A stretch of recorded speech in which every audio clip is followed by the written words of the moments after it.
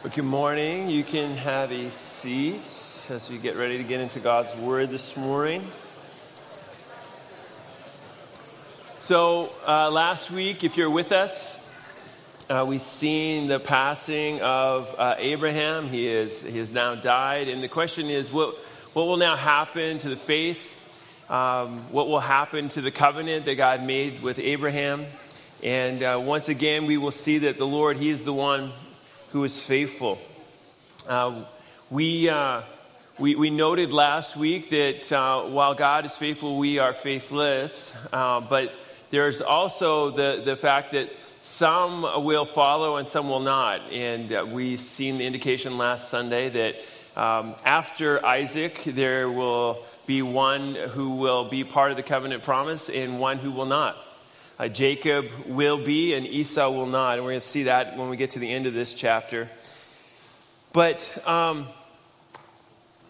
the end of the day, each of us need to make a decision.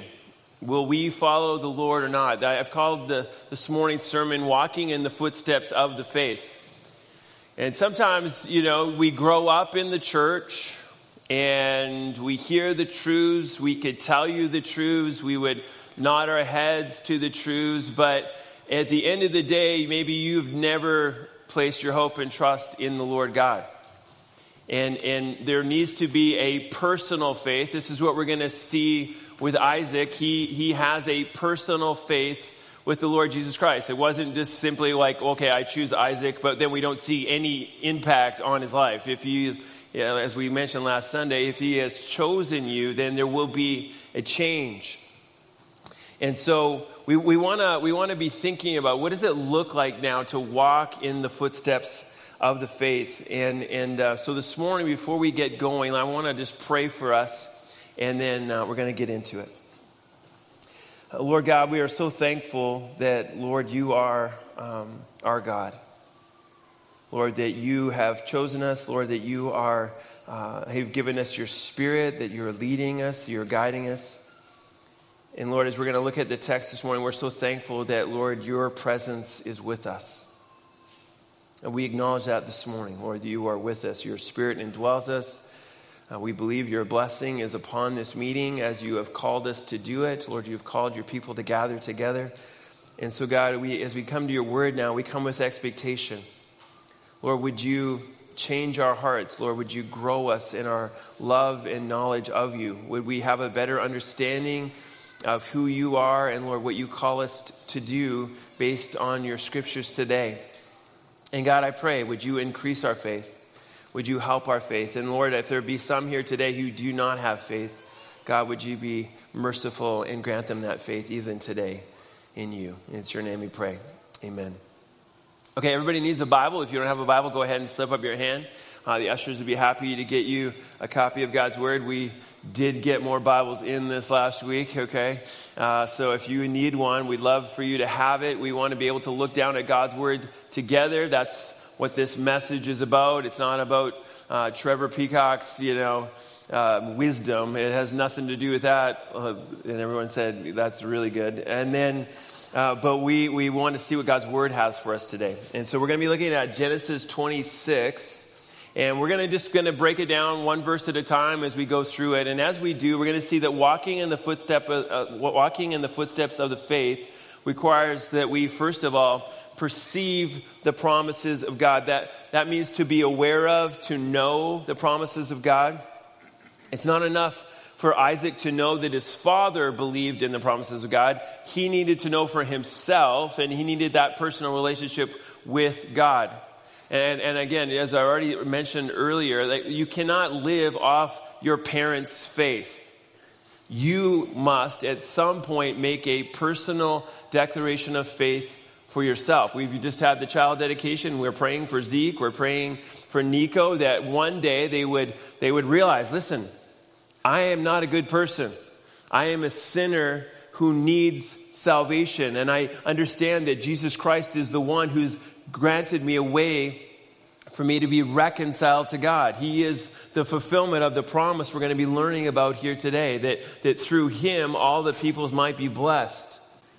And so you place your hope and trust in him. That's our prayer for every single person who comes through these doors. So verse 1, it says, "Now there was a famine in the land besides the former famine that was in the days of Abraham. And Isaac went to Gerar to Abimelech, king of the Philistines." And we're going to see, if you were studying Genesis 12 through 22, you would see Abraham's life. And now in one chapter, Isaac, that's about all Isaac gets, is one chapter. We're going to see him mentioned. We've seen him last chapter, and we see him mentioned again in the next chapter. But just these mentions. But this is it. Kind of like this is his life. And you see in compact form that his life was a lot like his dad's life. Including, as we see here, that there was a famine.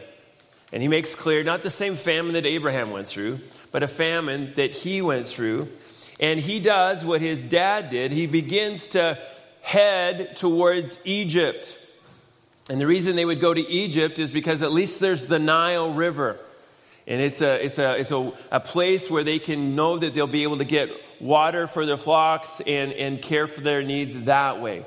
And so he heads that way. And this Abimelech, just by the way, is not the same Abimelech that Abraham encountered. This has been like 80 to 90 years since Abraham had his time with an Abimelech, okay? So it's likely a dynasty kind of title, right? Like Pharaoh, king, that kind of idea, Abimelech that way. Or it's a dynasty name, right? And so not the same guy, though. And so they're going to have their own unique story. Verse 2, "And the Lord appeared to him and said, 'Do not go down to Egypt. Dwell in the land of which I shall tell you.'" Genesis 12. Does this sound familiar? Go to the land that I will show you, he says in Genesis 12:1.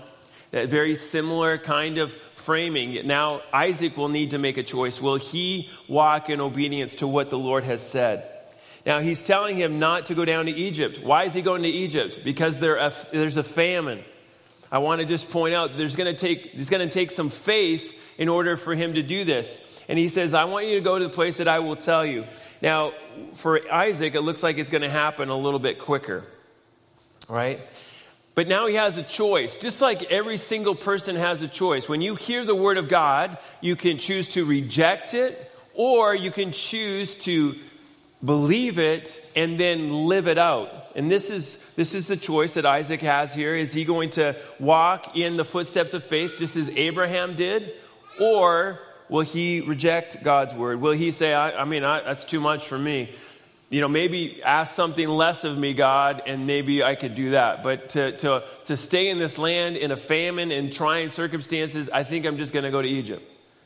And people have all kinds of reasons why they would reject the word of the Lord. But we see that this man, Isaac, has faith. And then he says this, "Sojourn in this land."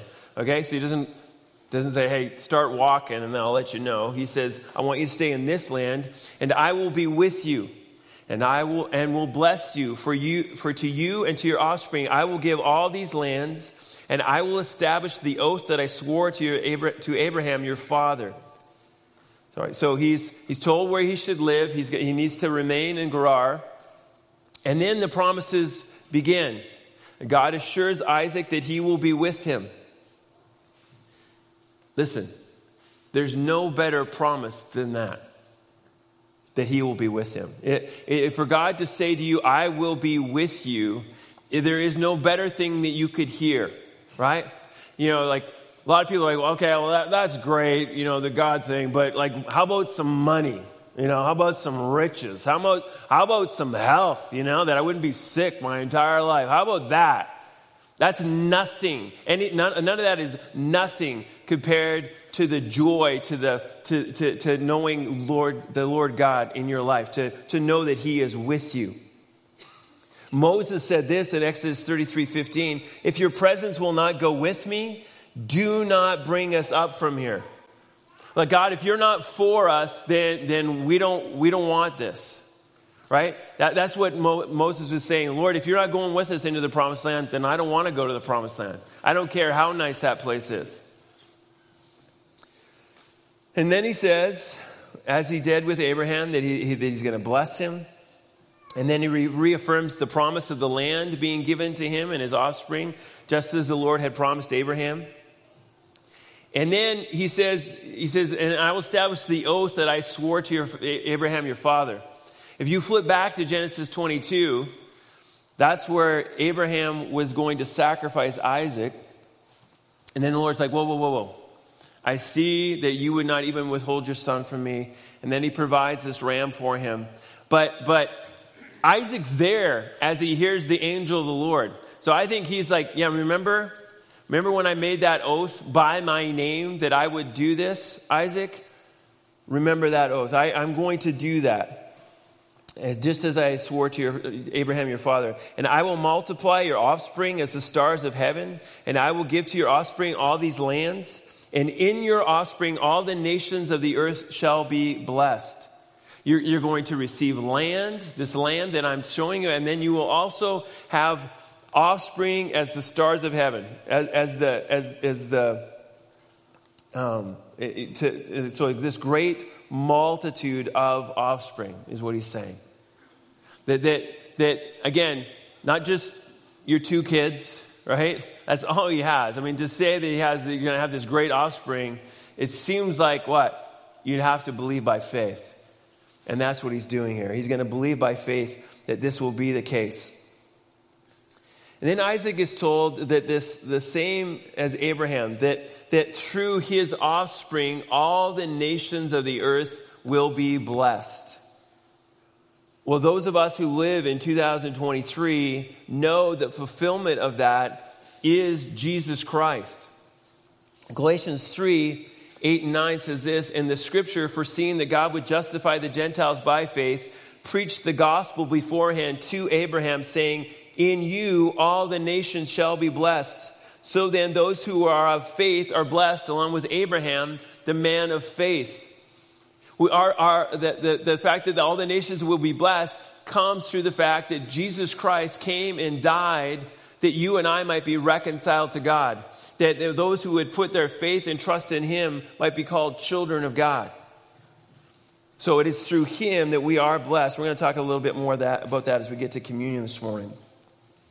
And then he says, because Abraham obeyed my voice and kept my charge, my commandments, my statutes, and my laws, the Lord will fulfill his covenant because Abraham walked in obedience to the Lord God. Note 5 times in this verse, the Lord emphasized that it was him that Abraham followed. My voice, my charge, my commandments, my statutes, my laws. He's not following after anyone else. He's following after the Lord God in fullness. If Isaac was going to enjoy the blessings of God, then he needed to walk in the footsteps of faith and do as his father had done. This morning, if you claim to be a follower of Christ and yet do not listen and obey his voice, his charge, his commandments, statutes, and laws, then you should wonder whether you are truly partakers in his covenant. Like if you're like, oh yeah, I accepted Christ when I was 7. I asked him into my life. Okay, great. What's happened since 7? Are you following after him? Are you following his laws, his commands? Are you heeding his word in your life? If you're not, then I would doubt whether you're truly in the covenant. Does that make sense? Well, no, I said a prayer. Okay, but there's more than that. There's the actual fruit of that, and if there is no fruit, then is there faith? It is only those who have placed their faith in him who are saved. So the person of faith sees the commands and promises of God and then lives accordingly. They're excited to do so because of the changed heart that God has given them. This morning, do you know that God is with you? That he is with you always? Do you live according to that promise? Now, of course, we understand that God is omnipresent, right?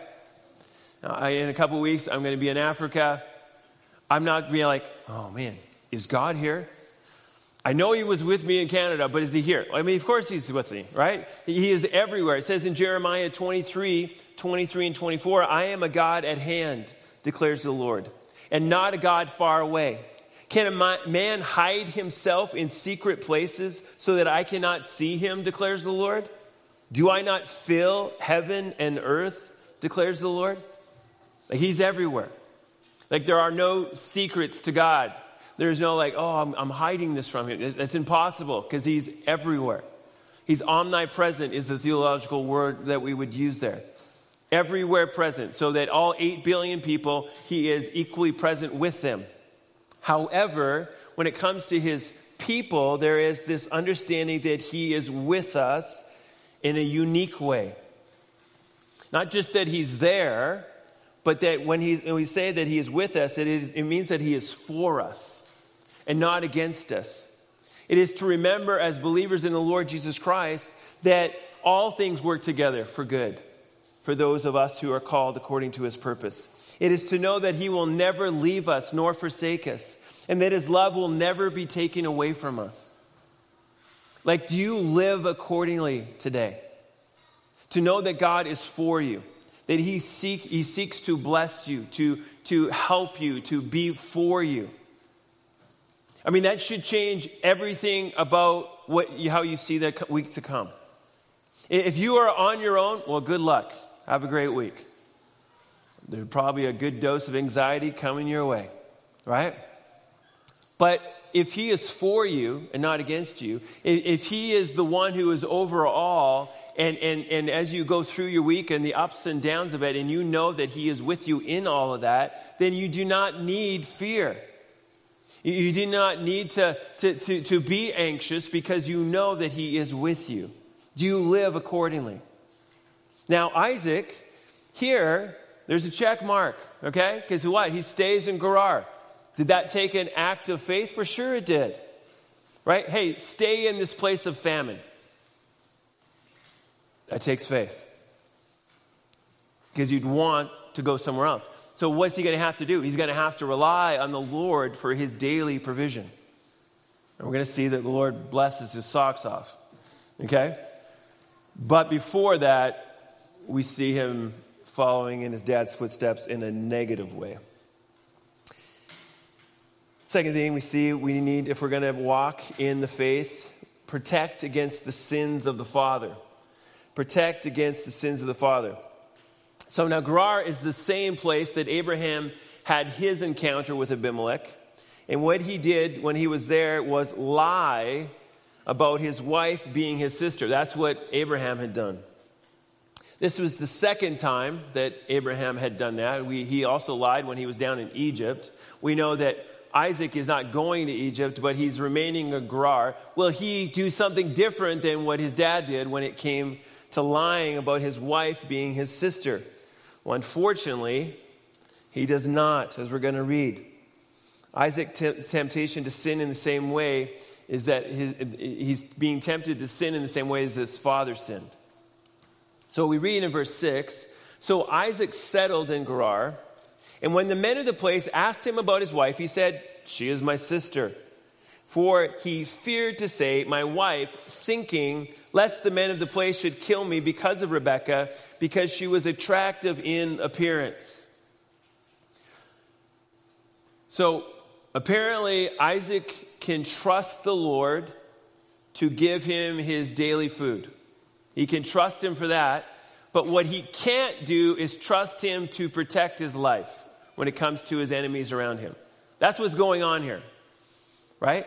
He can trust him for the food, for the animals, but he cannot trust him protect his family. And so he thinks that what he must do in order to protect his family is lie. And as is often the case, when we follow somebody else's sin, he takes it up a notch. Now, again, I get in North America 2023, what we're about to say is kind of weird, but Abraham could have at least said, she's my sister, because she was his half-sister. In this case, Rebekah is a cousin, right? Not a sister, but a cousin. And so there's actually like zero truth in what he's saying. And so he's saying, hey, she's my sister.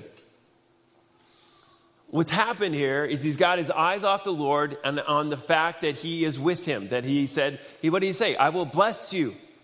I'm going to multiply your seed. Guess what? You need a wife to do that. You need a family to do that. You need to be alive to do that. But he's not putting those pieces together. Instead, he's like, well, okay, all my circumstances are really dangerous here. Like, I know that if I don't come up with some scheme on my own, I'm probably going to die. So he's putting his trust in himself rather than in the Lord. He has the same sin problem as his dad. Anybody relate? Like, sometimes we have this word like generational sin. And when we say that, this generational curse, like, and when you hear that, basically what they're painting the picture is like, you're a victim, right? Your dad sinned this way, now it's being passed on to you, and now we need to do this elaborate ceremony so that'll stop. I do not advocate for that position whatsoever. However, what I do advocate for is that we are all influenced by our parents, both good and bad, right? Some things you're like, man, I'm so thankful for the fact that, I was raised in a Christian home and I have some of these things in my life as a result of my parents. But we also often will have the same weaknesses in sin as our folks. And so Isaac should have been aware of that. He should have been protecting against the sins of the father. I know I'm going to be tempted to do what my dad did, but Lord, help me not to do what my dad did. He put mom in jeopardy. It was a ridiculous thing he did. Lord, help me not to do to my wife what dad did to mom. That should have been his prayer. But that wasn't his prayer. Instead, he does exactly what his dad had done. And once again, just as we've seen with Abraham, the covenant is threatened. Well, what if? Now, Rebecca is taken to be someone else's wife. What will happen to the covenant promises? Everything is in jeopardy except for the fact that we serve a God who is sovereign and powerful. Now, interesting, with Egypt, they got some plagues when they took Sarah into the harem, and that's how it was revealed. With Abimelech, part 1, with Abraham, there was a dream saying, hey, don't touch that gal. And now with this one, he just used normal everyday circumstances to reveal that Isaac is lying. So verse 8, when he had been there a long time, Abimelech, king of the Philistines, looked out a window and saw Isaac laughing with Rebekah, his wife. Okay. Everyone knows that if you're laughing with someone of the opposite sex, you're obviously married. So it's written in a kind of a funny way, isn't it? Like, well, what is this? Well, there's a little bit of like, use your imagination, but his name, Isaac's name is He Laughs. So there's a play on his name here. And in the Hebrew, you could see there's a similarity between the phrases. Hughes puts it like this: it leaves the details to the reader's imagination. Isaac was having fun with Rebekah in a most unsisterly way. Okay? Maybe there's a little smoochy smooch. We don't know. We don't know what he saw. But he was just like busted. These two are actually husband and wife. Okay? So, Abimelech called Isaac and said, behold, she is your wife. How then could you say she is my sister? Isaac said to him, because I thought lest I die because of her. Abimelech said, what is this that you have done to us? One of the people might easily have lain with your wife, and you would have brought guilt upon us.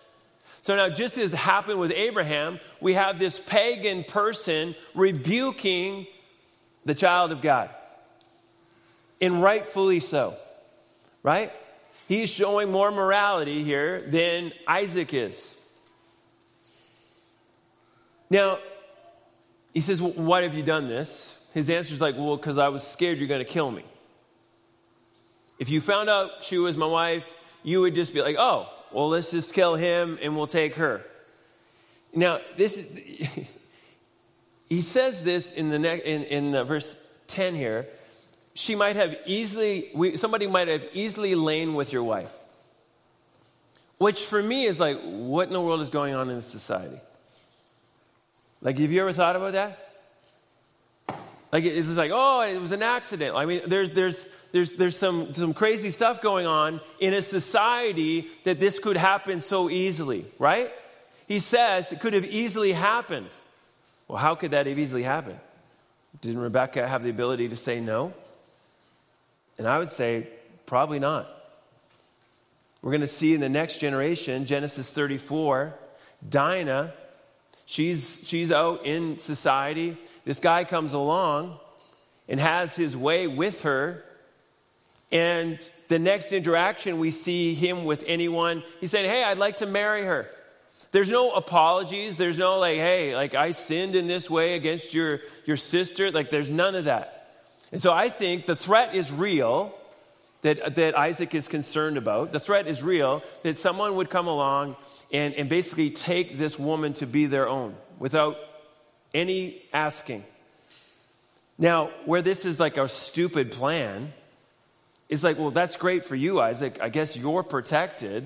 But what about Rebecca? She's as or more vulnerable than before. So it's just a really dumb plan, which is usually what you and I come up with when we're not following the scriptures. When you use your own wisdom, it's usually really, really dumb.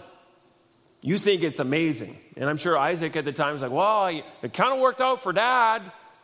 Not really. Again, why? Because his reputation was put in stake. The idea who God is put at stake. The covenant was put at stake.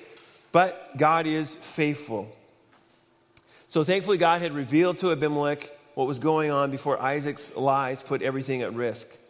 Verse 11, so Abimelech warned all the people saying, whoever touches this man or his wife shall surely be put to death.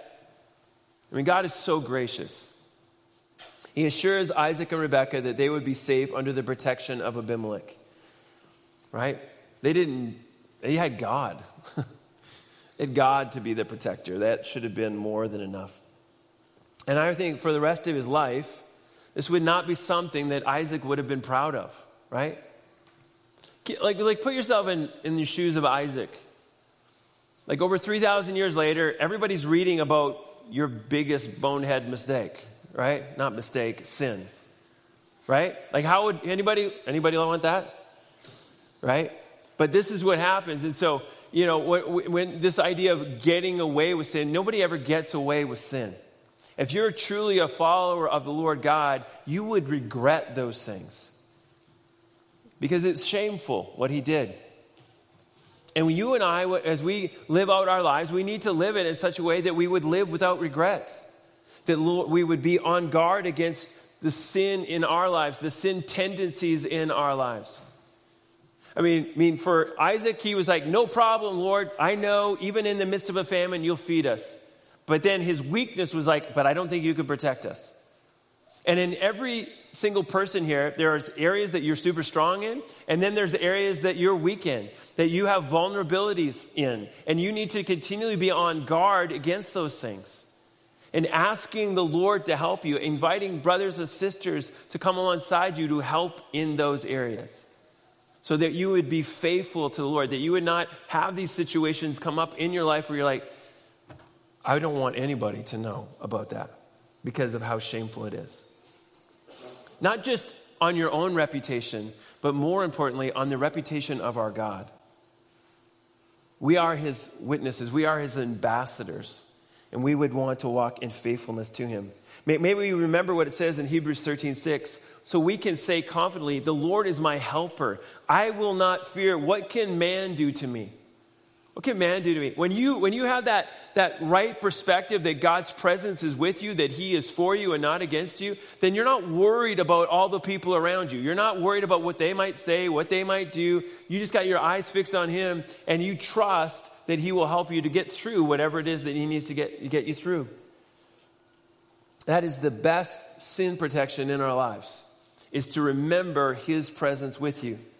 Hughes says this, believers, here is a window into our own souls. It is one thing to theologically affirm that God is omnipresent, but it is quite another to have it dominate and inform us day in and day out. To embrace the sure knowledge that God is spatially present and more specially present to bless us and protect us. What a difference this makes in our lives. Recognizing God's presence crushes the temptation to compromise. God's presence puts our fears to flight. And so again, this morning, I would want you to remember, if you are a child of God, He is for you today. He is not against you. When it comes to His love, He says that nothing shall ever separate you from His love. He cares for you. If He did not withhold His own Son for you, why would He not then be with you in all whatever you are going to face this coming week? May that fuel your faithfulness as you go through each day, that He is with you. Walking in the footsteps of the faith requires, thirdly, to persevere amid opposition. Persevere amid opposition. It would seem, as we continue to read, that he is repentant about what he has done, and he renews his faith in the Lord, and the Lord then blesses him. We read verse 12, and Isaac sowed in that land and reaped in the same year 100-fold. That's pretty good. Any farmers here? I see all those hands. No. Okay, no. Okay. 100-fold. You think that's good? Like one seed results in 100 seeds. That's pretty good, right? Now, that's good when the conditions are perfect. What conditions are there? They're in a famine, right? He says in that year, while not going to Egypt, he remained there, and God then blesses his socks off, right? The land produced 100-fold. We read continue on verse 12. The Lord blessed him, and the man became rich and gained more and more until he became very wealthy. He had possessions of flocks and herds and many servants, so that the Philistines envied him. All right? The stranger moves into your land, starts planting crops in the famine, and gets 100-fold return. Not only is he being blessed that way, but his animals are doing great as well, right? His flocks are doing well. His herds are doing well. He's got so much income and so much going on that he needs more and more servants. Like, this guy is just, meanwhile, in this economy, just think about, in economic terms, in this economy, things are like terrible, right? Things are terrible. And here's this guy just going, he's getting really rich, and the Philistines envy him, right? Who does this guy think he is, right? He comes into our land, like, I knew that land was a really good piece of land, and he's taken it, right? And so what they do is they resort to vandalism. Verse 15. Now the Philistines had stopped and filled with earth all the wells that his father's servants had dug in the days of Abraham his father, right? We're gonna knock this guy down a notch, and he's not gonna have any water for his herds and for his flocks, and we're gonna make life difficult for him. And so they fill it with dirt. And if that wasn't enough, verse 16, and Abimelech said to Isaac, "Go away from us, for you are much mightier than we." Like, can you just get lost? The same wording is used from Pharaoh when he's telling Moses to leave. Right? Like, get away from us. We don't want you here anymore. So Isaac departed from there and encamped in the valley of Gerar and settled there. So he moves away. It's not like 100 miles away, but he's moved away from that area. And he digs again a well, verse 18. And Isaac dug again the wells of water that had been dug in the days of Abraham his father, which the Philistines had stopped after the death of Abraham, and he gave them the names that his father had given them. And so he moves away from there. And again, we see, listen, he's following in the footsteps of Dad. He's going, Dad had dug wells here. he finds those same wells. He kind of cleans them out. And then he gives them the same names that his father had given them. Why are you naming the wells? It's to say, these are our wells. This is my possession. They were for like 5 minutes. But when Isaac's servants dug in the valley and found there a well of spring water, ka-ching, right? That's what's being said here. Like you've hit the jackpot, spring water. The herdsmen of Gerar quarreled with Isaac's herdsmen, saying, the water is ours. So he called the name of the well Esek, because they contended with him. Right? So they're wherever they go, this is the picture. Again, this is not normal, okay? Digging, every time you dig a well, there's like water. And not just are you a little bit blessed, but you hit a spring, right? There is flowing water there. Do you think anybody had been trying to find a place like that up until this time? 100%. So they drill, they find the well, and then they're like, oh, wait a minute. That's ours, right? And so they go to court, and there's this big court case. And is that what happens here? No, he said, okay, he moves on. He names the well Quarrel, right? Okay, so he moves on. Then they dug another well, and they quarreled over that also.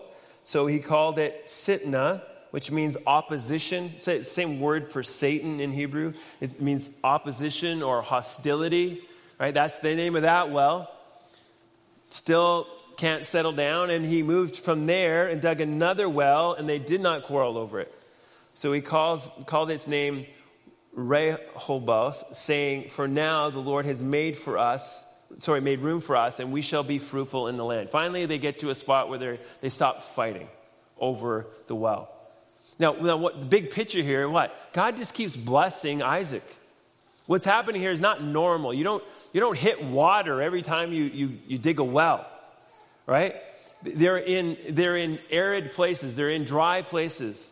The original audience, the people in the wilderness getting ready to go into the promised land, when they hear this of what God did with Isaac, they're like, yeah, that's what he's done for us in the wilderness. He's cared for us over and over again in this time of wilderness. And so we see God's blessing and his care in the midst of all these hardships. And at the same time, we see Isaac continually walking in faithfulness. He perseveres. He doesn't get violent against those who are in opposition to him. He just is a quiet witness. He just kind of like, okay, you guys are going to take that, move on. I like how Ross puts it here. He says, in these conflicts, Isaac chose not to fight back. He simply relinquished one well after another until God's blessing outdid human opposition, right?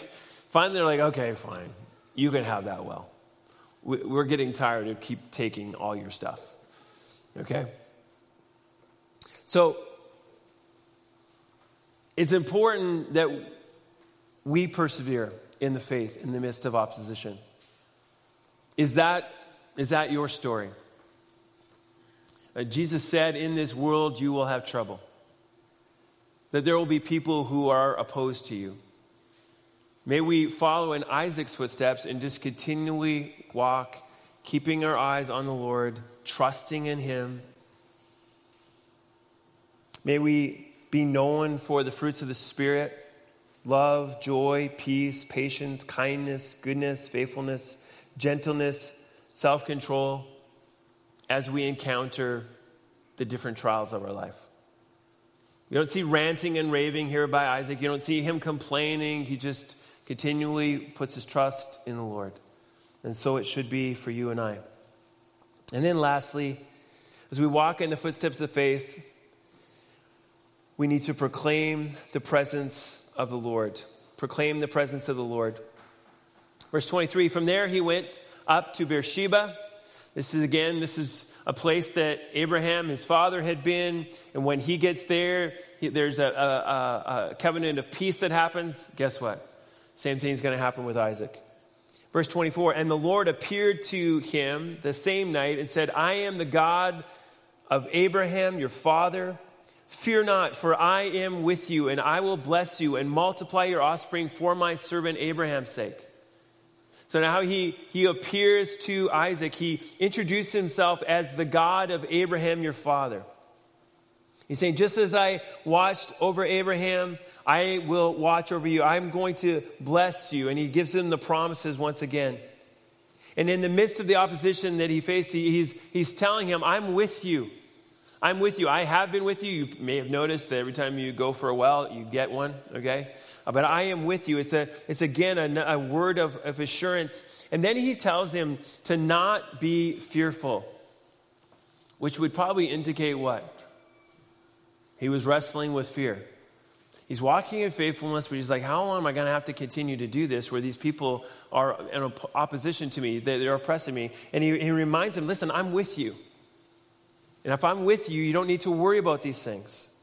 I'm going to bless you, and I'm going to multiply your offspring for my servant Abraham's sake. And this is why you and I need to be people of the word on a daily basis. We need to continually be reminded of what God's word says to us. If not, we become disheartened, we become anxious, we become fearful.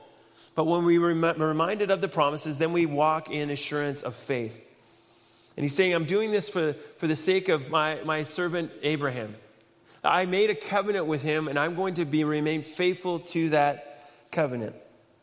And Isaac responds in the same way that all of us should respond to the promises of God. He built an altar there, verse 25, and called upon the name of the Lord and pitched his tent there. And there Isaac's servants dug a well.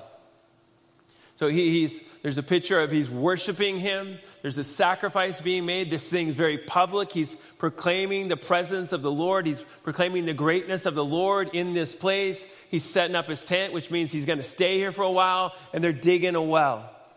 And there's that, okay, well, now what? Because every time he's dug a well, except for the one time, there's opposition. So he may be a little bit like, what's going to happen here? Hughes says this, when God's children truly believe that God is with them, a deepening of both faith and obedience takes place. And he knows that God is with him, and he's worshiping him here. He's walking in obedience to him. And then we see the response. Verse 26, guess what? People show up again. He's dug a well. They're showing up again. Verse 26, when Abimelech went to him from Gerar with Ahazeth, his advisor, and Phicol, the commander of his army, Isaac said to them, why have you come to me, seeing that you hate me and have sent me away from you? Doesn't seem like he's too fearful here. Okay? Looks like the Lord's answering his prayer, and he's remembering that he's with him. And he's kind of like, I don't trust you. Why are you here? I mean, all three of his top guys show up. You're not thinking, oh, this is going to go positively. But it does. Verse 28. They said, we see plainly that the Lord has been with you. So we said, let there be a sworn pact between us, between you and us, and let us make a covenant with you. Just like Abimelech, first one, did with Abraham. So now this is happening here. That you will do us no harm, just as we have not touched you and have done to you nothing but good and sent you away in peace. You are now the blessed of the Lord. Well, this is a pretty political statement here, all right? Remember the time where I said I would protect you? Let's just focus on that. Let's not talk about our people continually taking your stuff and filling your wells. Like, we don't need to talk about that. We've done nothing but good to you. We should have a peace pact, right? Because we see that obviously God is with you. And in the back of my mind, I'm like, okay, what happened? Like, did the people move in on his land and then everything just died? Apparently it wasn't the land. I don't know. But they see that God is with them, which is correct. We've seen back in verse 4, God said, I will be with you. In verse 23, he says, I am with you. And now we see that they say he has been with you. And so it is for all of God's people that God is with them. So, verse 30, he made a feast and they ate and drank. Isaac shows generosity and kindness towards them, showing that he intends to make the covenant with them. And in the morning, verse 31, they rose early and exchanged oaths. And Isaac sent them on their way, and they departed from him in peace. Just as his father Abraham had a covenant of peace with Abimelech, first Abimelech, now Isaac now has the same covenant, the same peace. Verse 32, that same day Isaac's servants came and told him about the well that they had dug and said to him, "We have found water." He called it Sheba. Therefore, the name of the city is Beersheba to this day. It means oath. And so they had been digging, still hadn't found anything yet, and now they come back and say, "Hey, we found water." And so now he calls this well the oath. Isaac's life reflected the presence of God in his life. This morning, again, I would just ask you, is that true of you? Is the presence of God seen in your life as you go through your day to day? As you take your kids to their hockey and gymnastics and dance class, do the people around you see you differently? When you go to work, do people see you differently? Do they see that the presence of God is with you in your actions and in your words? Maybe there's envy in the beginning, just as we see with the Philistines. And not everyone's going to think well of you. But I pray that as you continue our witness for them, that people would be drawn to your God, that they would see that you are a worshiper of him, and that you would, through your lifestyle, proclaim the presence of God with your life. Well, the chapter ends on a down note. Verse 34, when Esau was 40 years old, he took Judith, the daughter of Beeri, the Hittite, to be his wife, and Basemath, the daughter of Elon, the Hittite. It's a 2-for-1 deal. And they made life better for Isaac and Rebekah. Thank you. That's good. Bitter. Who said that? They said it really well. Not better, bitter. Which shows us what? The footsteps of faith, Esau's not following them. He's marrying the people of the land, the people who are cursed. It's not going to be better. It was bitter for Isaac and Rebekah, and we're going to see next chapter that there's this affirming that Jacob will be the one, but not through godly ways. So this morning as we close, I want you just to think about, as you think about walking in the footsteps of faith, do you perceive the promises of God? Do you understand them? Do you live by them? Are you protecting against the sins of the father? Are you persevering in the midst of opposition? And then lastly, do you proclaim the presence of the Lord? I pray that that's true of all of you here this morning.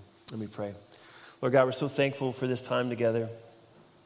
Lord, we do pray, God, that we would be found faithful, that we would walk in your presence each day, remembering that you are with us, God. Not in a neutral way, but Lord, rather that you are for us and not against us. God, I pray that that truth would help us to say no to sin and to walk in faithfulness to you. God, it is our desire that people would see that you are real, that you are who you say you are. Lord, may our words and our actions testify to that fact. God, if there be anyone here this morning who does not yet know you, God, would you open their eyes to see that they can be reconciled to you through Jesus Christ. Lord, help them to repent of their sin and place their faith and trust in you. It's your name we pray.